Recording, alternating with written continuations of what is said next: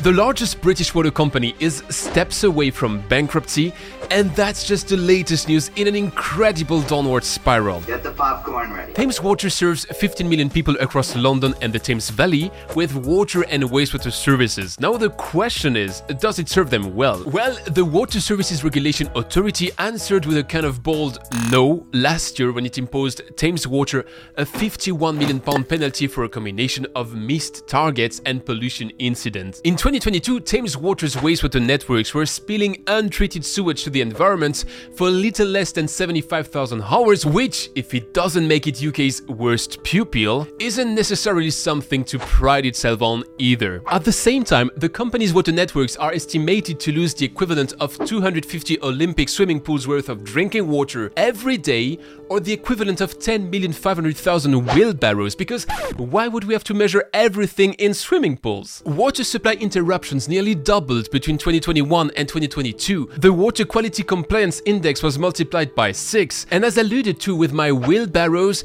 leakage rose again by 3%. But the main reason why the company is in trouble is to be found in its financials. The company reported a nearly £1 billion loss after tax in its last annual results, while dealing with a debt that reached £14 billion, of which about half of it is linked to the inflation rate, which adds to the pressure on Thames Water throat in inflation times. Last but not least, the company has been left without its CEO since last Wednesday as Sarah Bentley resigned. That's a lot to digest. I know. Let's start by hearing what Sarah Bentley told BBC. I was brought in 2 years ago to turn the business around, and it's one of the biggest turnarounds in the UK at the moment. Indeed, to understand the situation Thames Water is in today, we have to swiftly look at what a water business actually is in the UK. Since 1989, water and wastewater utilities have been privatized, but unlike transportation or energy, they are locally monopolistic. If you live in London, you get your water from Thames Water, and they'll also deal with your sewage. So, on the surface of things, it's a license to print money. You get good quality water from the environment, you lightly treat it to drinking water standard, let it flow through your network that's amortized for a while. Given the largest investment date back to Victorian times, people have to take it and pay for it as you have no competition. They flush it when done, water flows further through your Victorian network, you treat it to preserve your resource, and you rinse and repeat. Our investment strategy was simple. Easy cash, steady income with a cherry on the cake. In 1989, the water companies got privatized, debt-free, and with a little bit of cash on hand to deal with daily expenses. Now, to be fair, the water companies also got privatized because the British government didn't want to cope himself with the upgrade of wastewater treatment. So there was kind of a body in the trunk, but that's a different story. In the year 2000, a German company, RWE, got a bit too inspired by French Vivendi. You know, the one we covered in my flop 3 of the worst mergers done by Suez and Veolia. By acquiring Thames Water, RWE became the third largest water company in the world, and they would proceed further down that path by adding American Water to the pot in 2003. That story in itself would deserve a deeper dive, but for today, let's stick to it didn't perform as expected, and RWE retreated from water by selling Thames Water in 2006 to a consortium, Campbell Water, led by Australian bank Macquarie. They would then proceed to spin off American Water as well through an IPO. By the time RWE let Thames Water go, the company had accumulated £3.2 billion of debt. It wouldn't get better under Macquarie's lead, which would last until 2017, a point at which the company's debt had reached £10 billion, and as I mentioned, that debt would keep increasing until reaching today's £14 billion. But why so much debt? Why would a license to print money business drag a balance sheet so much in the red? Well, actually, because running a water utility business is a very difficult equation where you always have to reinvest in your assets if you want it to not start bleeding more money. That sounds exhausting. Any point of the water cycle where you start under-delivering is a potential snowball effect.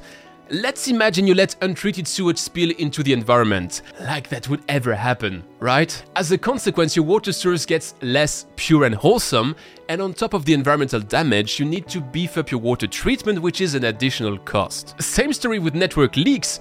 That's more water you need to produce to keep serving your users while managing the consequences of millions of wheelbarrows of water flooding your city's underground. Now, if there's something every of the successive runners of Thames Water agrees on, it's that the company's assets are in, let's say, a challenging shape. Since the day I stepped in the door of Thames, I've been trying to do the right thing and recognising that it's a broken company that needs a lot of fixing And boy, there is no one that wants to go faster than me.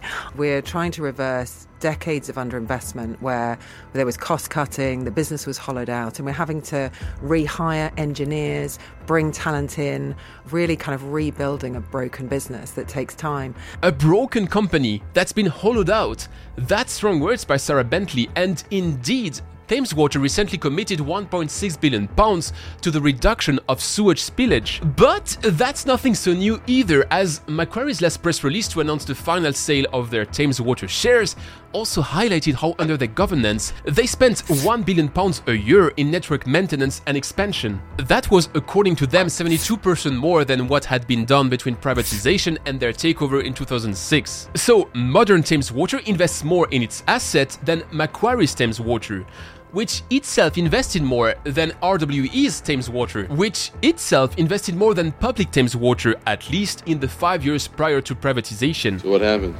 Bad investment? Well, one could think so, right? You're pouring money in a pot that leaks faster than you pour. Whatever's in here is leaking. Yet, still to this date, pension funds haven't reduced their interest in Thames Water. Today's owners of the company include the Ontario Municipal Employees Retirement System, the University Superannuation Scheme, China Investment Corporation, or British Columbia Investment Management Corporation. So what is it that they see and we miss in that picture? To understand this one, we need to zoom out and look at the entire British water scene. Remember, in 1989, Margaret Thatcher initiated the water sector's privatization, which got effective in 1991, with zero debt across the board. By 2019, though, the entire water sector had accumulated a £48 billion debt. But here's the catch. It also paid off £57 billion to its shareholders over the same period. To round off the picture, £123 billion got invested in infrastructure projects, which were covered by customer bills. That's clever and kind of funny, but it's also stupid. To take a shortcut, the debt has allowed paying dividends while water otherwise somewhat pays for water. That's quite an unhealthy situation, right? And even though Thames Water is under the spot, given its debt dangerously nears its legal maximum, it's not the only company at risk. Ofwat said last year that it was concerned about the financial resilience of Yorkshire Water, SES Water, Southern Water and Portsmouth Water, as well as Thames Water. So what happens now? Well, first, Thames Water is in a bad position, but not a desperate one. With £4.4 billion of financial liquidity, they're supposed to have enough cash on their hands to stay in business, at least until March 2025. In between, it's going to be a race against the clock. Indeed, as Sarah Bentley told BBC, what was clear when I joined is that we were failing against a range of different targets, in fact, most targets. And so we put in this plan in order to make the investments we need in our systems, but also our people to improve them. Now, the problem is that there's a lag between spending the money and actually getting the results, because we've got to make the treatment works bigger, or we've got to fix the pipes to stop leakage, or we've got to invest in training to help customer service. The only thing that's changed since that interview is that the race will now happen without her. In the bigger picture, the Thames Water situation is one of these mirrors where you can see whatever you deeply wish to see. For the mirror shows many things. Some will see it as proof water shall be managed in a public manner, as a private company is kind of failing. Others will rather see it as evidence it's a private tiger without teeth, as there's no competition in this local monopoly scheme. And I would probably tell you that networks are a damn sunk cost at which we should try to reduce our exposure by rapidly developing a decentralized and distributed approach. But the truth everybody would probably agree upon is that we've underinvested in water for too long, and that now it shows. Want to fix that? Have a look here, and I'll see you next time.